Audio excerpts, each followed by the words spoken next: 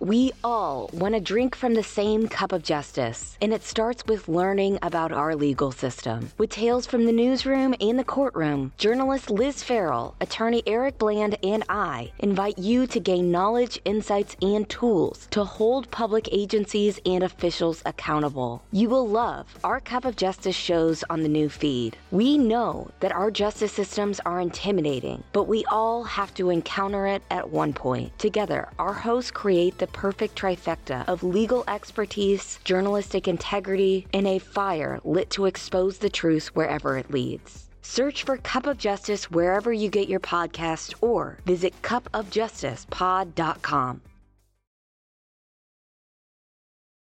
I don't know how many powerful people will be held accountable in this never-ending saga, but last week, 3 indictments were unsealed by the state grand jury, and Russell Laffitte, Corey Fleming, and Alec Murdaugh were hit with several charges related to the Hakeem Pinkney case, and that is a big deal. My name is Mandy Matney. I have been investigating the Murdaugh family for more than 3 years now. This is the Murdaugh Murders Podcast with David Moses and Liz Farrell.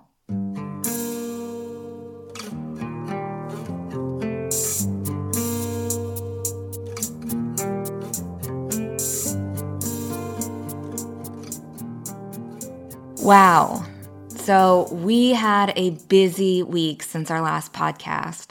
On Monday, we found out Bowen Turner was arrested again, and this time he was denied bond. We will get into that at the end of this episode, as it definitely plays into this theme of accountability among the good old boys. So on Wednesday, the same day that our podcast episode named How Many People Will Go Down for this aired, the South Carolina Attorney General's office announced 3 superseding indictments against Alec Murdaugh, his best friend Corey Fleming, and his banker buddy Russell Laffitte. But before we get into all of that, I want to talk about a tweet by David Haskins that really stuck out to me in the last few weeks. The tweet said, "I hope the Beach family finds comfort in that their pursuit of justice for Mallory has helped lead to justice and restoration for so many other families too." Wow, it isn't every day where a kingdom publicly crumbles like this. To see 3 very powerful men, 2 former attorneys and a former bank CEO, get indicted for crimes where they allegedly took advantage of people who had less power than them, that is a big deal. And it's something we should stop and think about. All of these people are going down, and all of these investigations are happening right now because of Mallory Beach. Because people loved her so much and said enough is enough. Because her mother was brave enough to file a lawsuit when she felt she wasn't going to get answers or accountability without it. It is horrible that so many people, including Mallory, had to die for these ruthless crimes to be exposed. But I want everyone to know that we will make sure none of their deaths were in vain. So let's talk about these indictments. First of all, the indictments were handed down on April 14th, but the Attorney General's office didn't make the announcement until May 4th. This is sticky because attorneys in this state will make the point that there's nothing unusual about what happened here. They'll also say we don't know anything about the law, and this is why we have an issue with something they see as just the way it works here.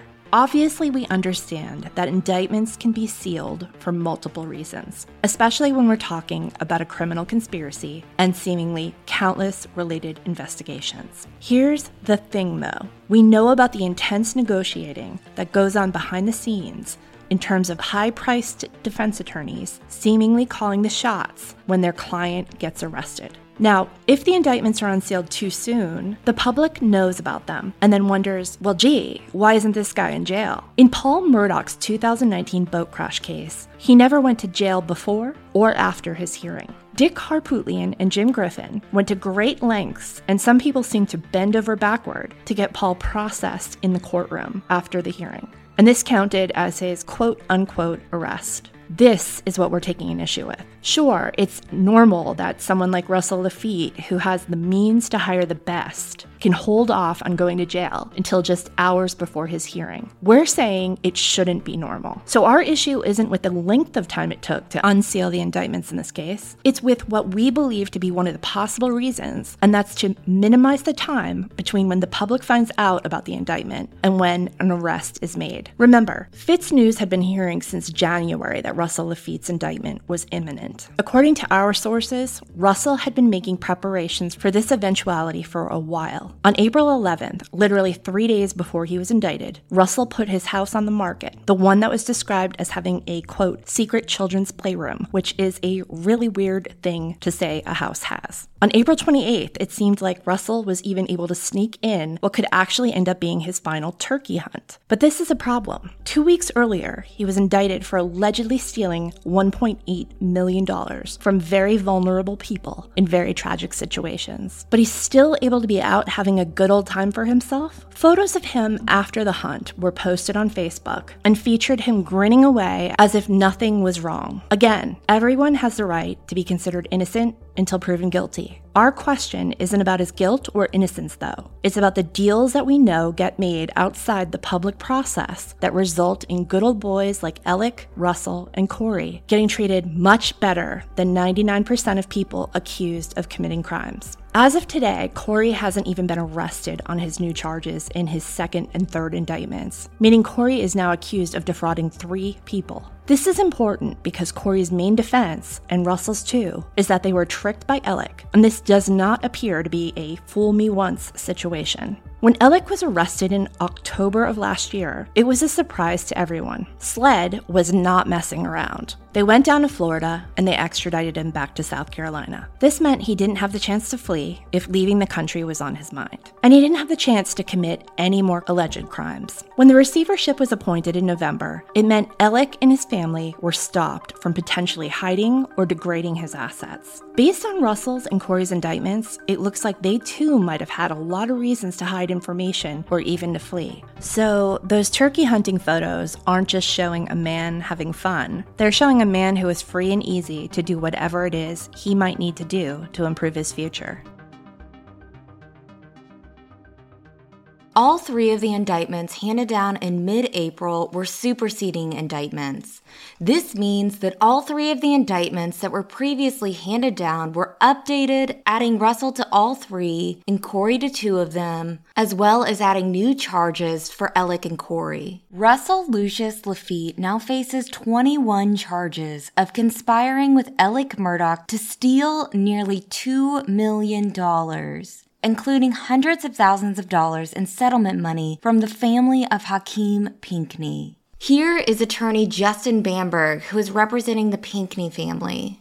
When we first heard of the indictments, it was bittersweet. It was a mix of emotion. I think there was excitement because, we had been waiting. We knew that there were certain things in the file that didn't look right. There were questionable checks and transactions. There were certain people's signature on certain documents. And, we were just patiently waiting, like, what is going to happen?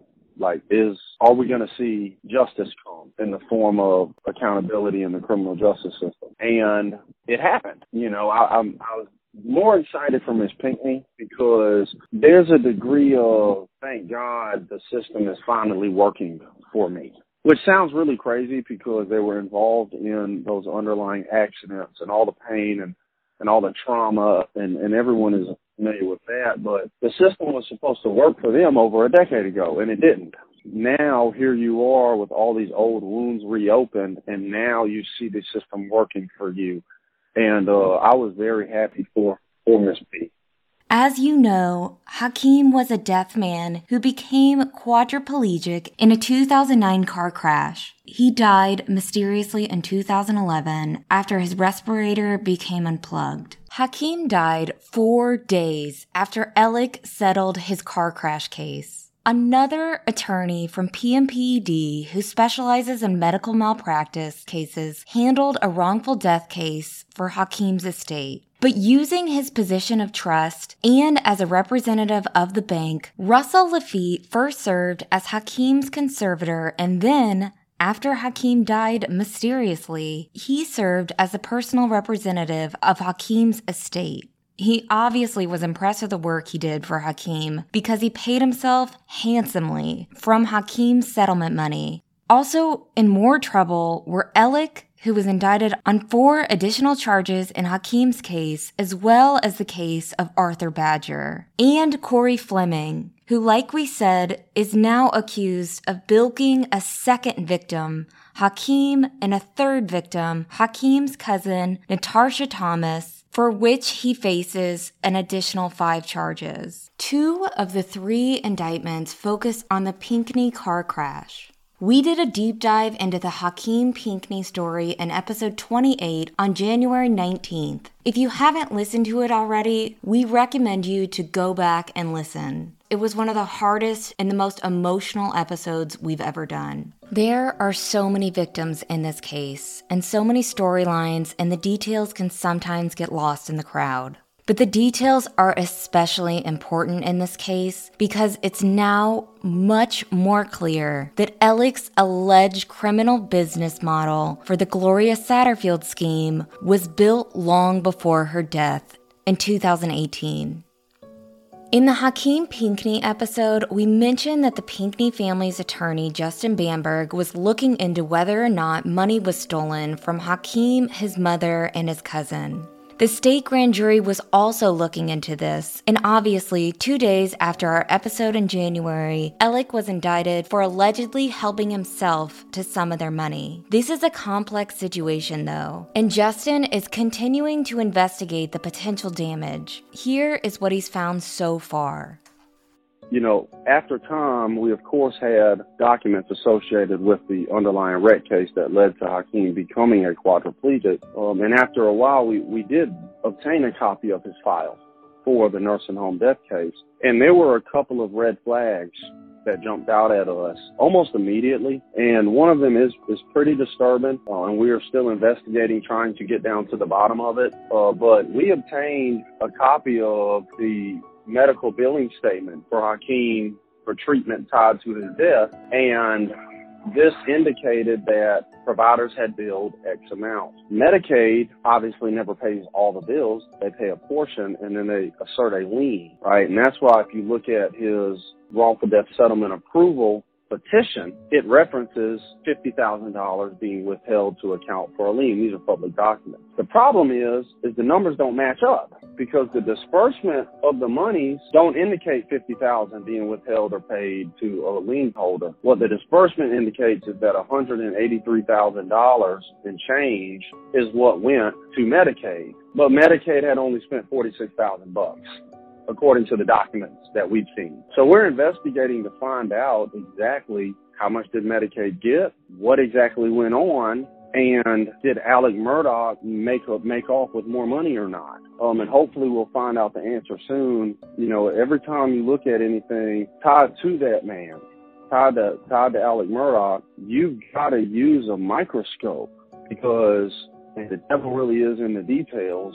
And that's one of the difficulties of getting answers for these victims is sometimes things are not what they seem. When you just look on paper, you've got to look through the paper. And, all I can say about that.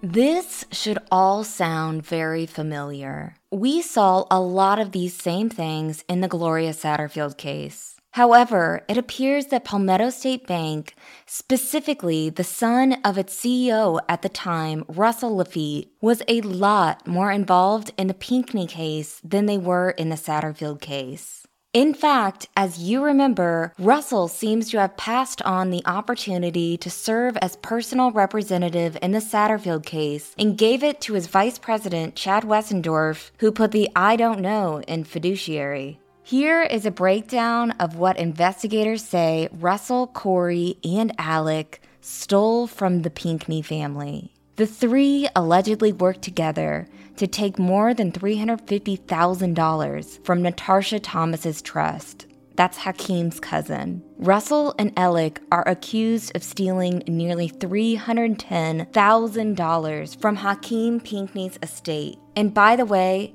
they did this on December 21st, 2011, which is 2 months after Hakeem died and 4 days before the very first Christmas the Pinckney family would spend without their loved one. Alec and Corey allegedly conspired to take almost $90,000 from Pamela Pinckney's accounts. And guess what Corey is accused of doing with about $8,000 of Miss Pamela's money? He appears to have treated himself, Alec and another attorney, and we're trying to figure out who that was, with a luxurious trip to Omaha, Nebraska, on a private airplane to attend the 2012 College World Series. It is sickening to picture Alec, Corey, and whoever this mysterious guest is living the high life on the backs of people who just lost so much.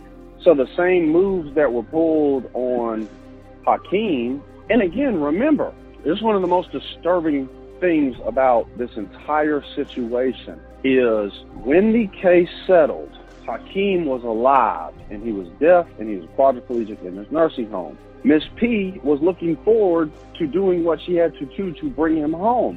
That's why she authorized the settlement in the first place. I need to bring my boy home. Before these checks get cut, Hakeem is already dead. You see what I'm saying? Hakeem, unfortunately, had already passed away. None of these checks should have been cut in the first place. Right, there's a process by which, and I have unfortunately been in a situation myself with clients before. I had a client and we got his case done and the money's on the way, and unfortunately the client dies. You don't just get to go and cut checks. Again, that's not how this works. We have laws in the state, there are rules and processes and procedures, and at that point, money's got to go to his estate.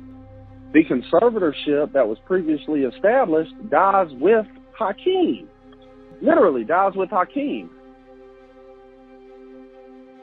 Last week, we gave you a rundown on some of Justin's findings in the Pinckney case and some of the unorthodox ways the two are accused of spending Pinckney's money, including a check for $100,000 to Russell's father, Charlie, a $10,000 check to Maggie Murdoch, more than $300,000 to Alec's father, and our former solicitor, Randolph Murdoch III. We have not been kidding you when we tell you just how complex the Murdoch investigation is.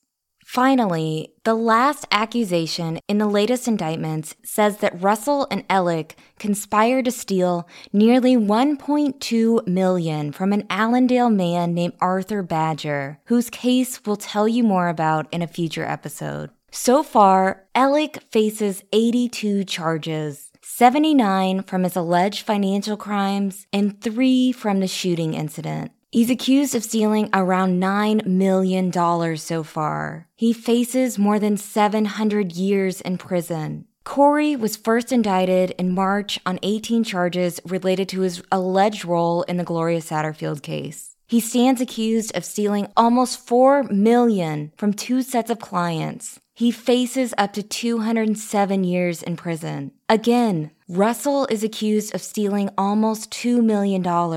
He faces up to 140 years in prison.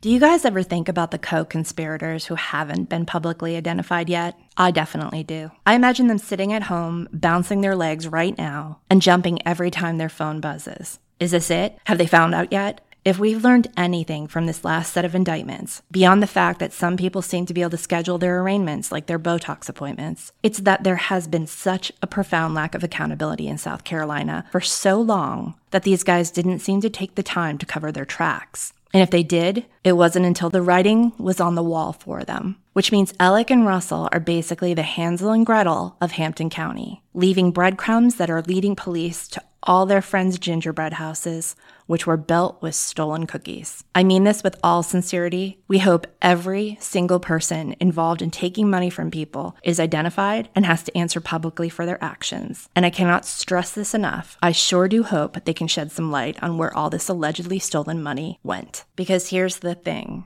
That handful of lawyers who seem to jump at the chance to tell Mandy and me that we don't understand the law, and that's why we're seeing problems in the system, they're usually the same ones who also try to say that white-collar crimes are not as bad as violent crimes, which is, I don't even know where to start with that. Really, stealing money isn't the same as murdering a human being? I had no idea. Thank goodness I asked about that. To us, the question is simple when it comes to white-collar crimes. Did you hurt someone in exchange for your personal enrichment? Did you try to create a better life for yourself using money that was not yours? Because taking advantage of someone who might not be aware that you're doing it in order to steal from them is hurting them. It's kind of like this. When you put money in savings, the bank gives you a percentage of interest, right? It's tiny. In fact, for most of us, it's not even all that noticeable. We're basically lending the bank our money in exchange for the convenience of spending it. But if we borrow the money from the bank, well, my God, they sure do make a lot of money off of that, right?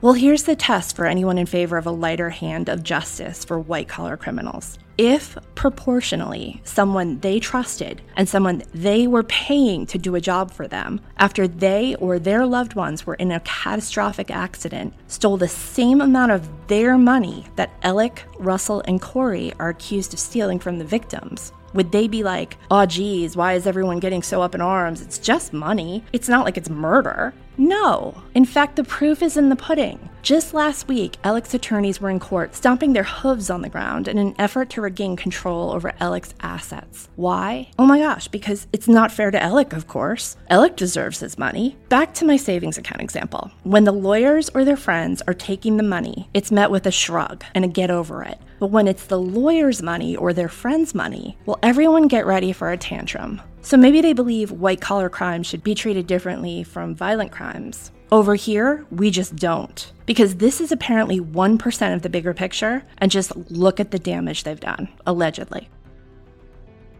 At the very end of the day, every knee shall bow.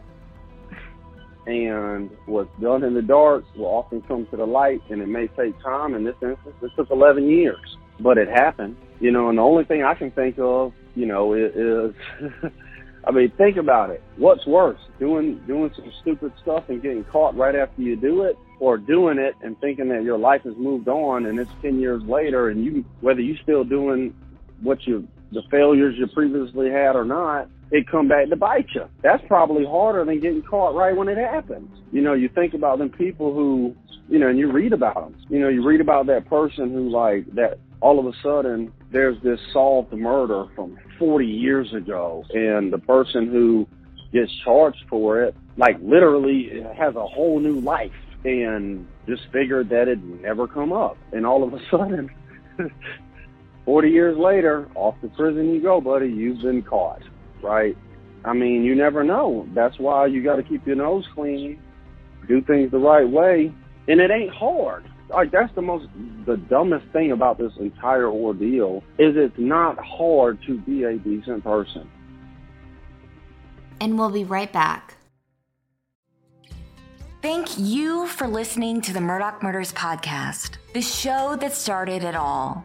These 93 episodes will take you on a journey of twists and turns, ups and downs, tears and belly laughs. In this first podcast, we expose the truth wherever it leads, give voice to victims, and get the story straight. We continue this mission with our newest evolution, True Sunlight. Luna Shark's True Sunlight podcast is the antithesis of true crime. True Sunlight values accuracy over access journalism. True Sunlight is shed with empathy, not exploitation. True Sunlight is the intersection of journalism, true crime, and systemic corruption. We continue to shed light on Stephen Smith's case and Alex Murdaugh's co-conspirators. But also, we like to take deep dives into other cases around the country. True Sunlight empowers listeners to understand their legal and judicial systems with our unique brand of pesky journalism. Listen to True Sunlight wherever you get your podcast or visit truesunlight.com to learn more.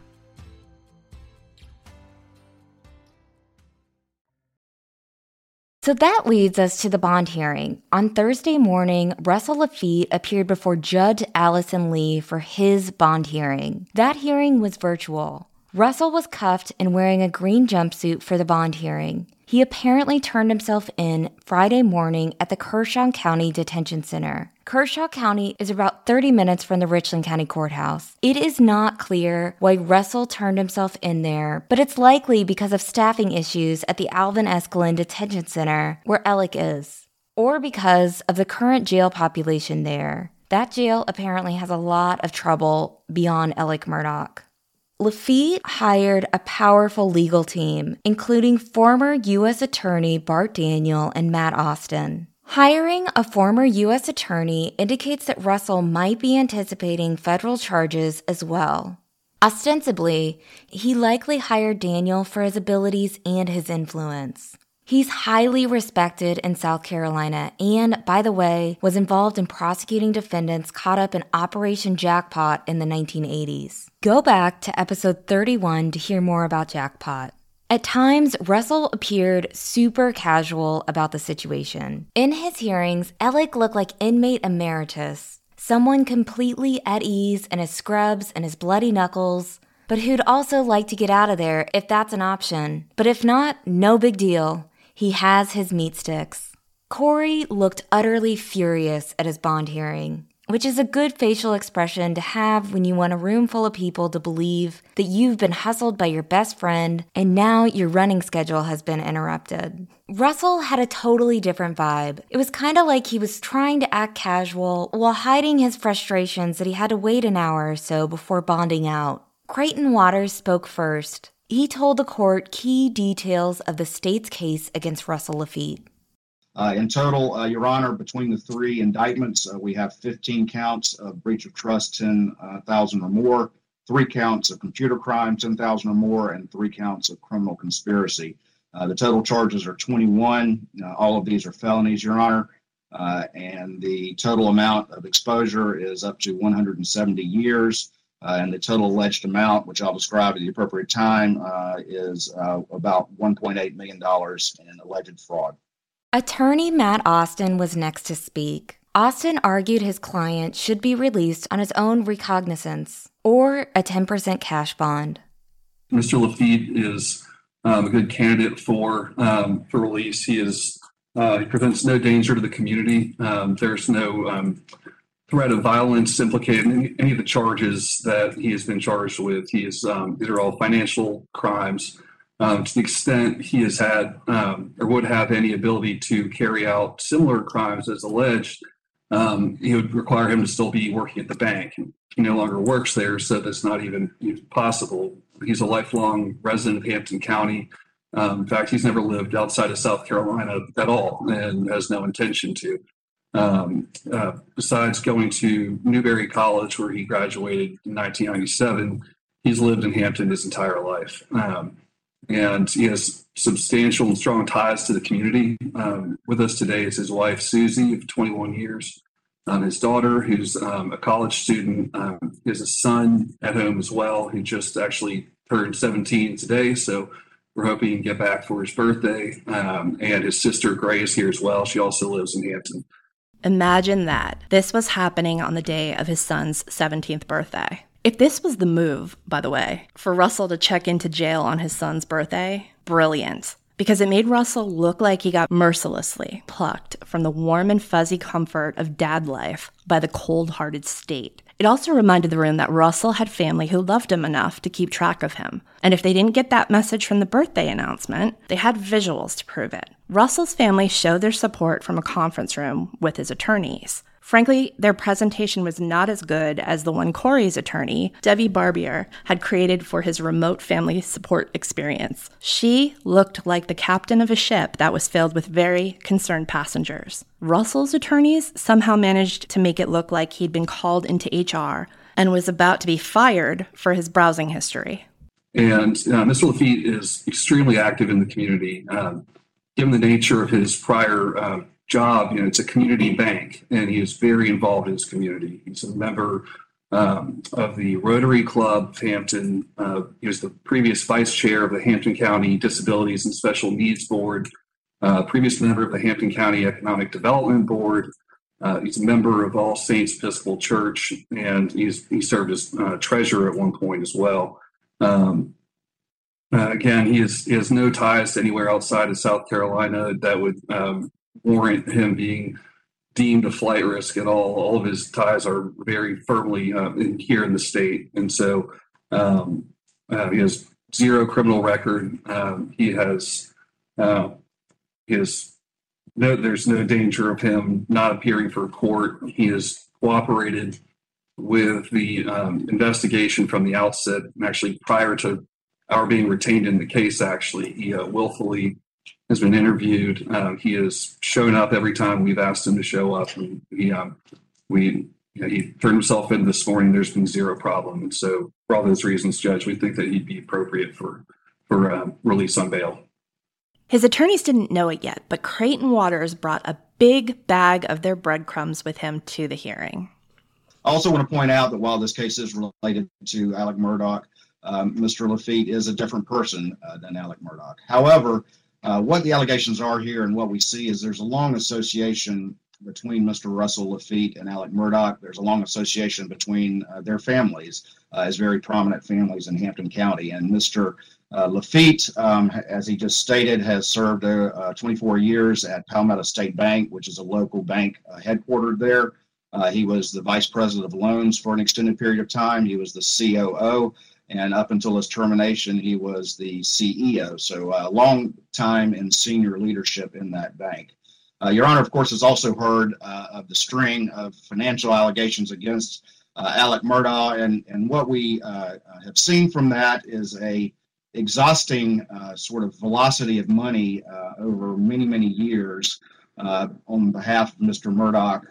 And in addition to anything that he might legitimately earn, he constantly had to beg, borrow, and allegedly steal to stay afloat. And an important cog in that hamster wheel constantly spinning was his friend at Palmetto State Bank, that being Russell Laffitte.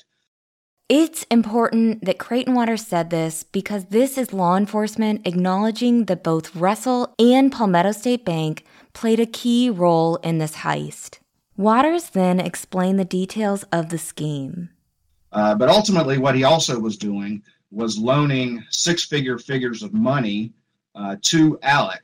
And these loans from the children's money kept Alex afloat. They were off the books from the bank, weren't disclosed to the bank. And of course, Mr. Laffitte has got to make sure that those get paid back because he, as conservator, is responsible for those. Ultimately, Alec gets Mr. Laffitte appointed in fiduciary responsibility for the victims we have here. And that would be Ms. Pamela Pinckney, her now deceased son, Hakeem Pinckney, their relative, Natasha Thomas, all of whom are represented by Justin Bamberg, as well as Arthur Badger, and he's represented by Mr. Mark Tinsley. Here, Creighton was describing the checks that we told you about in our last episode. 5 six-figure payments, quote, used in the manner to give the illusion of regular payments that are used to pay back the loans that Mr. Laffitte had given Alec from the conservatorship, end quote. He said that ultimately, quote, there's about $1.8 million in alleged fraud that comes from this alleged scheme, and we have 21 felonies to date as it relates to this ongoing investigation. Finally, Creighton Waters made an interesting comment about Laffitte's alleged cooperation. Mr. Austin Mission's cooperation, the most I will say about that is Mr. Laffitte has given statements, and I'll just leave it at that.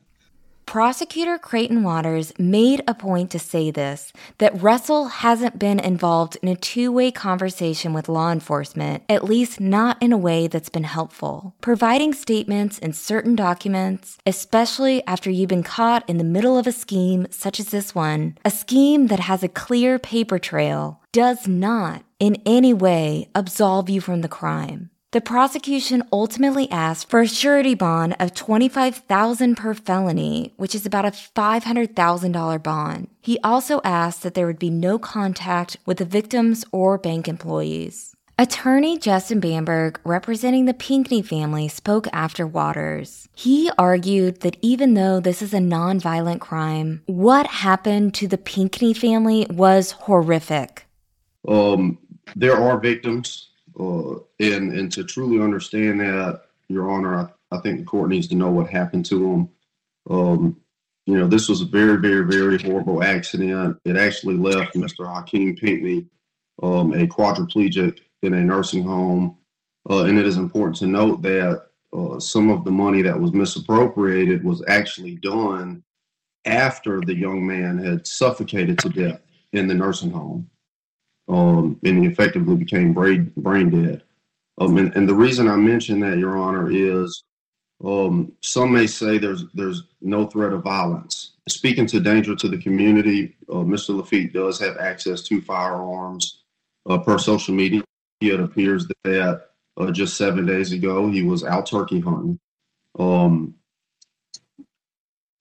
It's not as simple because it's white collar or stolen money.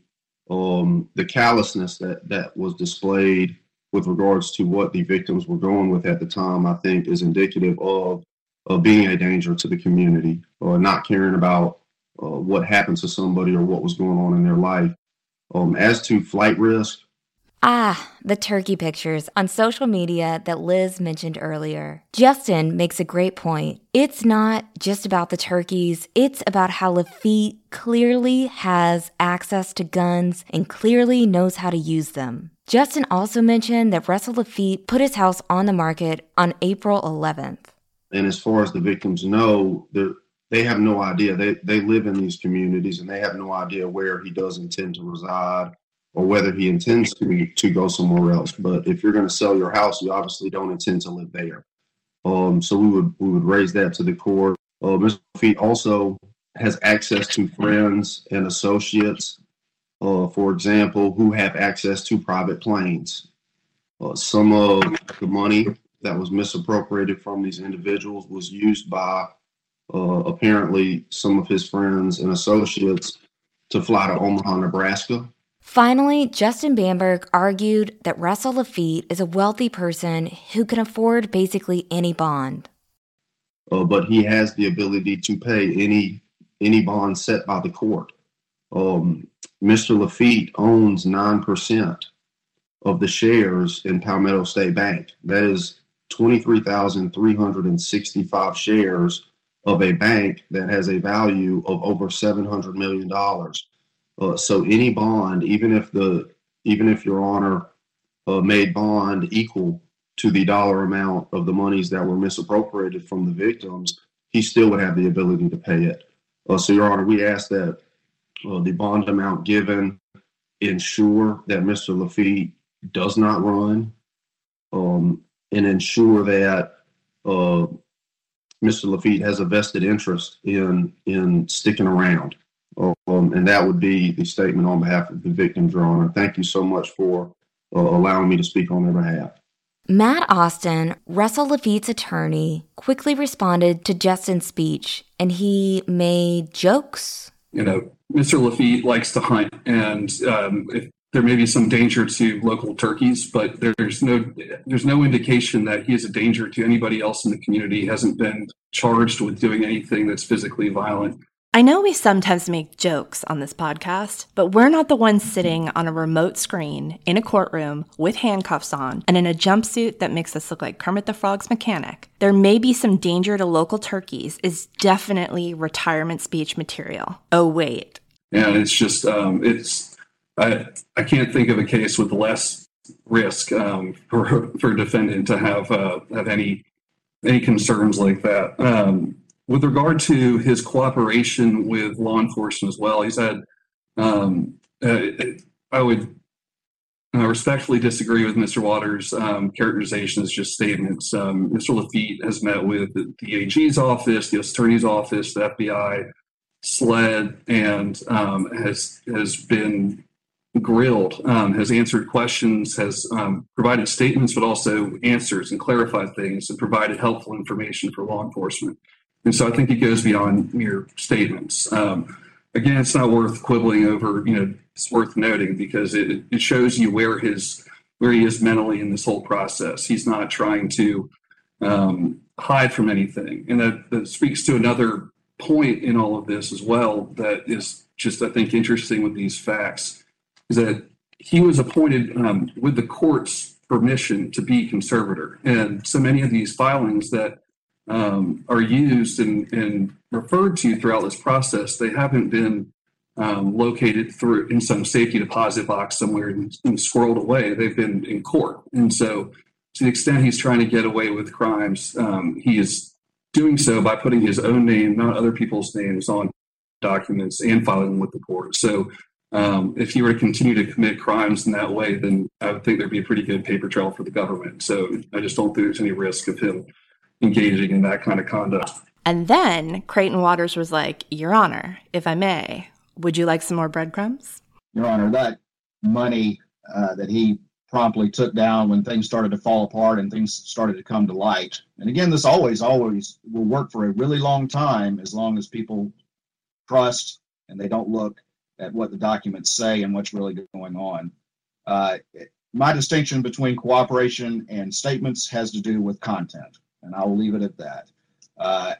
The money that Mr. Laffitte promptly took once things started to come to light and he knew light would start to shine on him, well, it wasn't out of his personal funds. It was out of the funds of the bank. So, Your Honor, I would question how much credit I would give him for that. We want to talk about his statements. One of the things that he mentioned in his statements was how, he liked to boat to the Bahamas. So he has the ability and the access to do that.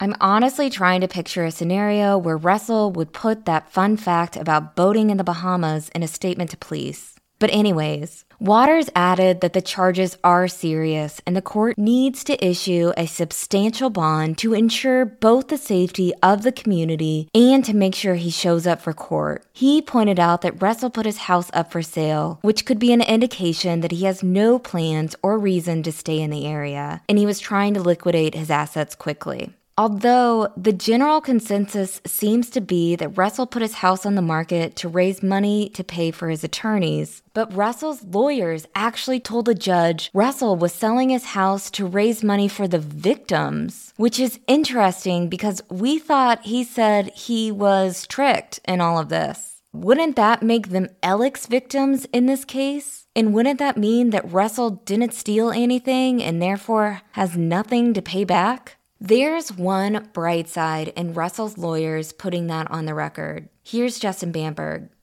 The information that is out and the information that has been talked about is very, very disheartening in terms of the failures of people who are supposed to have these folks back and the breaches of duties, the fiduciary duties, and it's a lot of them, and it is very disheartening. And we're going to see what the system does and what the prosecutors do with the case. But I can say this. I was pleased to hear this, as was the Pinckneys, when one of the criminal lawyers for Mr. Laffitte actually said at the bond hearing, one reason Mr. Laffitte was trying to sell that home and some other stuff was to try and make it right with victims or whatever. And that was very positive to hear. Back to the bond hearing. Judge Lee ordered a $1 million surety bond for Laffitte with house arrest when he posts bail. Here were her reasons for that. While he is a respected member of the community and he has not posed any physical threat to any person, there are allegations that he engaged in behavior that would be less than honorable. And potentially criminal, depending on the view of the evidence once the jury has the opportunity to hear it. I think that he does have the ability to be able to flee while he may not be inclined to do so. The fact of the matter is that there's very serious allegations that are pending against him. Many of them carry multiple years of potential for incarceration. And while it's not always a desire for someone to leave the state, oftentimes that does occur. And so that hence my reason for house arrest with electronic monitoring, and he may not leave the state. Per the conditions of his bond, Russell Laffitte will be required to surrender his passport and will be electronically monitored while under house arrest. He is also barred from conducting any banking business. Lee also froze Laffitte's assets. Laffitte posted bond later Friday afternoon. Let's hope that the state does a better job tracking the whereabouts of Laffitte's ankle monitor than they did with Bowen Turner. And speaking of that, we'll be right back. So now we need to talk about the Bowen Turner case.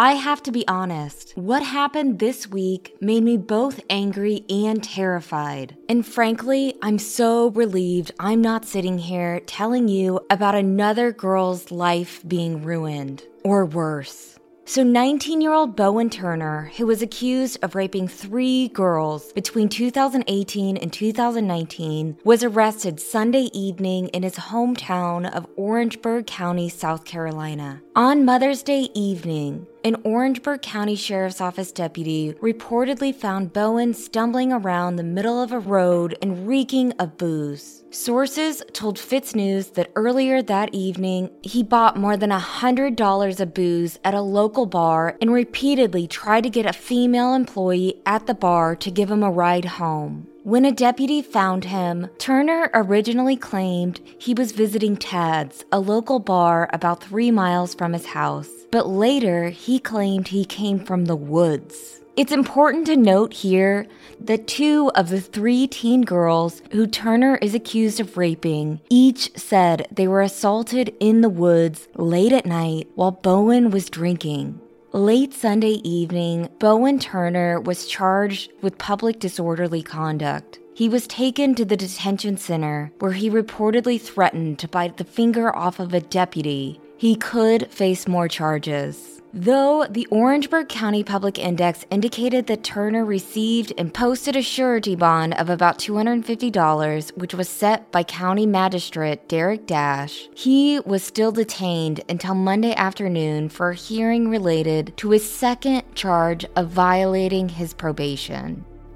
During that hearing, Judge Mary Williamson told the court that she considered Bowen Turner to be a danger to the community, and she denied bond on the probation violation charge. It is not lost on us that a female judge made this crucial decision to choose public safety over the good old boys. According to our sources, Turner is being held without bond at the detention center until June 8th, when a hearing is scheduled in his probation violation case. It is not known if State Senator Brad Hutto is still representing him. During the hearing, Turner apparently argued that he should be released because this was the first time he violated his probation, and he said that he never missed a court date prior.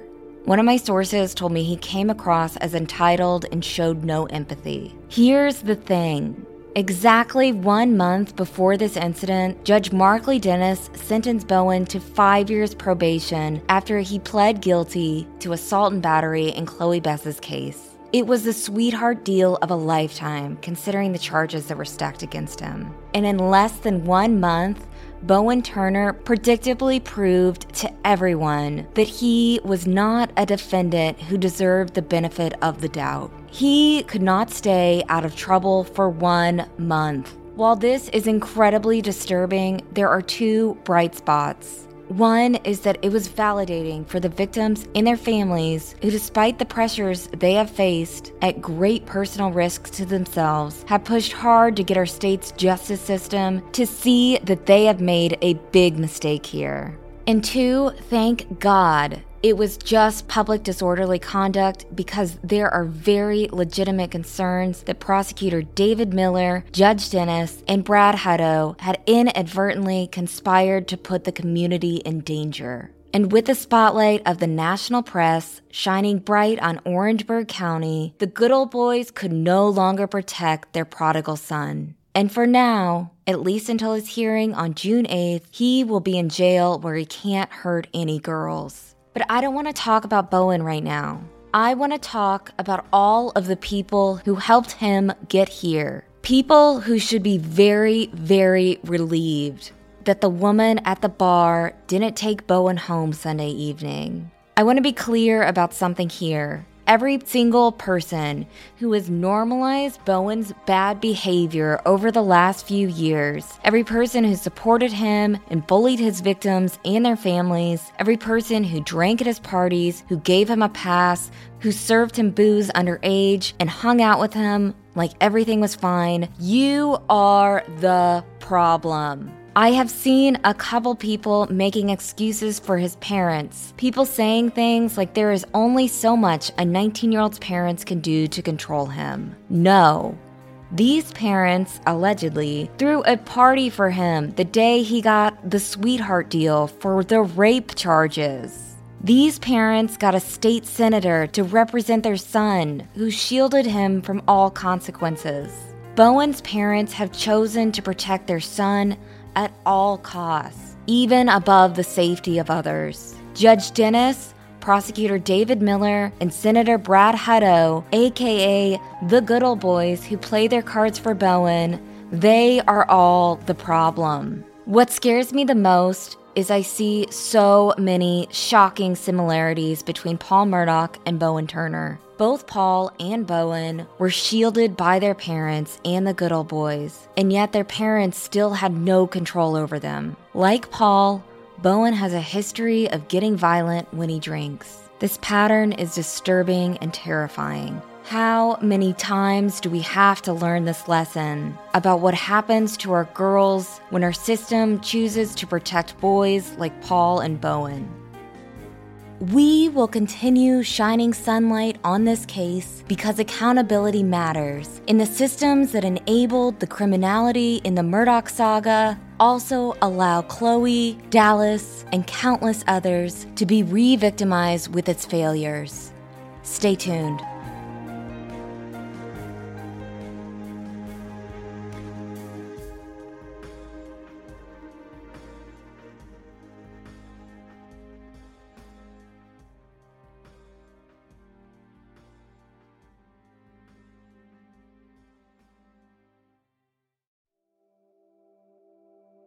We would like to take a moment to thank Katie Gambla for her huge donation to Hopeful Horizons. Katie is an expert in residential sales throughout Beaufort and Jasper counties with her team at Charter One Realty. Katie, thank you for believing in Hopeful Horizons' mission to create safer communities by changing the culture of violence and offering a path to healing. To learn more about Katie, Charter One, or Hopeful Horizons, click the link in the description or call her at 843-605-8862.